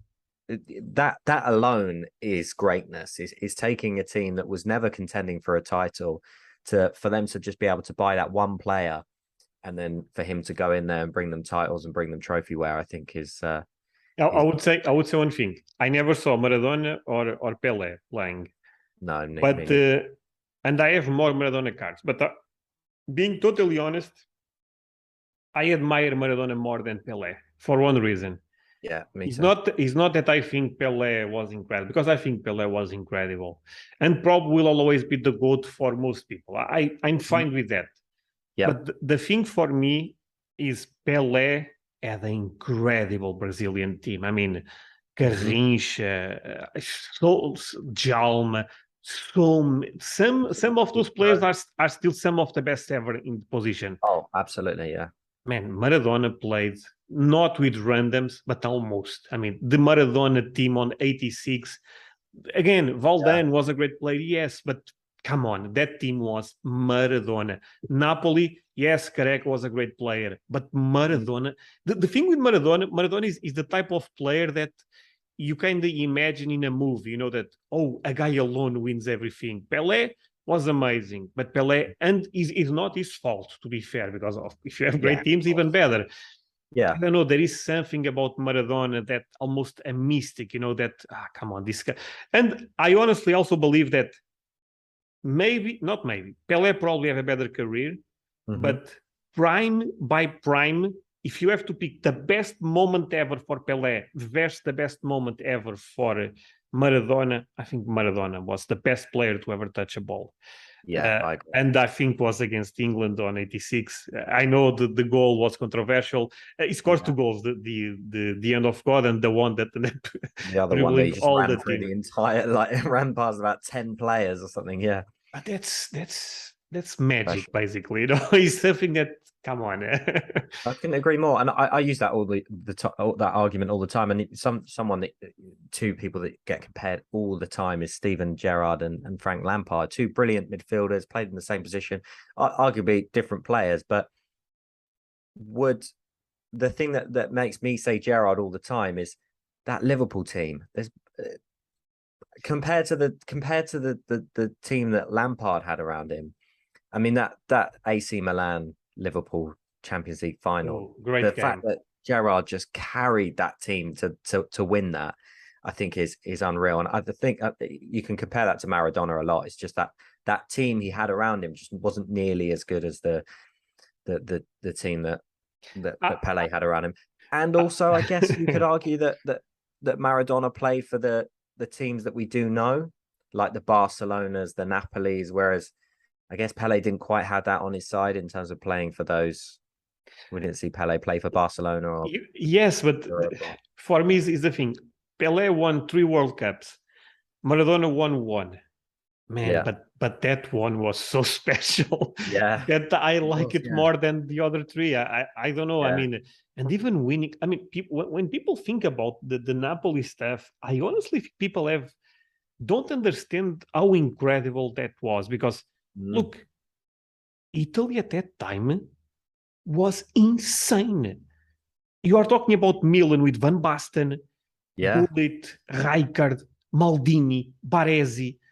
You have Inter with another super strong team, and Maradona, the best league in the world. Yeah, Juventus with a strong team, and Maradona was the king for 2 years. But still incredible to think about. And Maradona made so much mistakes in his career that it is what it is, basically. But that's why I think the Maradona is like is a player that relates with a lot of us, in the sense that we are not perfect. Maradona also was not perfect, but man, his prime was something else, basically. Absolutely, I couldn't agree more. I really, again, I enjoy watching Cristiano Ronaldo, Messi more, because I have more connection with them. But if I had to pick one GOAT from the past, Maradona is the one. And I saw a documentary recently about Maradona, so I'm quite inspired by him. And actually, Guardiola said an amazing thing. I'm not sure when he died, when Maradona died. Maradona said that he went to Argentina and he saw a wall saying this, some type of graffiti or something that said, does not matter. Basically said, Maradona, does not matter what you did, what your life, matter what you did for us. And I thought that was amazing, because yes, Maradona made a lot of mistakes, but inside of the pitch, he was incredible. And another thing that people forget about, Maradona was one of the first guys calling out Platini and all of the mafia in FIFA. And people at the time said, oh, Maradona is on coke, Maradona is crazy. No, but Maradona was quite ahead of his time even on that. He said that Platini and Pelé, they are getting paid by FIFA, they should be quiet. And after a couple of scandals, guess what? They end up being right. Absolutely, yeah. So, yeah. To finish this, I think the last topic that I would like just to quick thoughts, honestly, is about the Premier League legends, because I think you agree with me that they deserve a premium. Actually, going a little bit different on this one, for the pre-modern era, what are the 5 players you like the most on Premier League? You said Gerrard, so I assume he's one. Yeah. That's okay. So the ones that I collect are the ones that spring to mind, and there's probably you could list off a load and say, Dan, why didn't you mention those? And I would completely agree with you. Of But course. if I just talk about the ones that spring to mind, Rooney, Gerrard, Lampard, Torres, and Drogba, I think would be the five that just to me I'm like, Great list. those players were all strikers, but well, no, two midfielders, but Two midfielders, yeah. yeah, I mean, that list, I like it a lot. I would not pick probably Drogba amazing, Lampard amazing, Gerrard amazing, Rooney amazing. Torres, I'm not sure. I thought he was very good at one point in time, but I felt his career. I probably would put Scholes. Again, if I want to be honest, the best player was Thierry Henry at the Premier League, but I don't know. I think there is a lot of choices basically. Yeah, I mean, I put Scholes. Funnily enough, I've made the argument for Scholes over Lampard and Gerrard before plenty of times, but yeah, I mean, Roy Keane I would put in there, but no, these card prices aren't necessarily the best. And I guess if people are going for strikers or real iconic players, then the kind of the Scholes, Lampard, Gerrard, all those kind of arguments. The thing about Lampard, Gerrard, and Scholes. Let's see if you agree with me on this one. Mm-hmm. I think Gerrard is the most iconic of all of them because Gerrard represents a club. Gerrard was the man for Liverpool. So in terms of being iconic, I think it's Gerrard. Yeah. In terms of quality, I think it's Scholes. I think Scholes was incredible in his position. But I actually think Lampard as a package probably was the best player because Lampard scored so many goals. I believe he still owns the record for most goals as a midfielder. Yeah. So I actually think all three are great for different reasons. I think probably people like Gerrard the most, honestly, because it's Gerrard. I mean, the man was super iconic for Liverpool. I think quality probably goes for Scholes. Better, I would not say even better player, but more a modern player that I think if you put Lampard playing right now, I think Lampard will be elite, because he was already very ahead of his game, scoring a lot of goals. So yeah, but all three are amazing, honestly. And funny that Gerrard is probably the biggest idol for Liverpool, I would assume. Lampard is probably also the biggest idol, with probably Drogba and John Terry being also close for Chelsea. And Scholes is not the biggest idol, but he's also one of the idols for United fans. Yeah, I think United fans truly do know how good Scholes was in terms of ability, in terms of game IQ. I think is unbelievable player. Maybe someone that's not talked about enough. But what I don't get is how can you guys not win something with such amazing players like Lampard, Gerrard? We tried to put all three of them into a team, and it just did not work. It was the opposite of Xavi and Iniesta. It's just those three players in one team. It was an attempt to just put them all. They were all good, and they're all fantastic for their teams. But I think, I completely agree. I think bad management let us down. Has done recently as well. I think Gerrard and Lampard in particular are very similar. So you kind of have to pick one, but then it's weird. It's happened before where players cancel each other out because both are unreal, but want the ball or too much, or they don't give to each other, or there's maybe that rivalry there. I don't know, but no, for maybe sure. under better management. I mean, we should have won something. That team was crazy. I think we should have won something in the recent tournament as well. But yeah, I agree. It is what it is. Basically, it was ours to win. That Italy team was one of the worst Italy teams. Yeah, I thought England, but I mean, this is not a critique to England, but I feel like they always fail in a crucial moment. That's why I always have struggled trusting in them. But then. Thank you so much. Man City about the Champions League. It's just like unreal team, but there is something mental, Yeah, it must be. It's a curse. I agree. One day we'll win something, hopefully. No, for sure. Well, then this is a long conversation already. Thank you so much Yeah. for Appreciate that. spending this time with me. Means a lot. It was a pleasure. If you have some final thoughts, this is the moment, basically. Yeah, pleasure's mine. Yeah, thank you very much for. I think we've been going 2 hours on the dot now. So yeah, thank you very much. It hasn't felt like that at all. I've thoroughly enjoyed this. It's good to chat with someone who's got definitely similar thoughts in terms of the Yeah. hobby. We might sometimes collect different things, but it's nice to see that we kind of agree a lot, and it's 100%. yeah, it was a complete pleasure to talk to you. I don't think I have any points really. I mean, if your viewers potentially interested in checking out my stuff, it's Sports Cards UK, or one word, on Instagram, YouTube. No, I will leave all the links. Yeah, people should of course check your Instagram, your basically all your social media, YouTube. Yeah, because I think that they will also enjoy it quite a lot. So, oh, thank you. Thanks so much, guys. See you next time, and yeah, bye.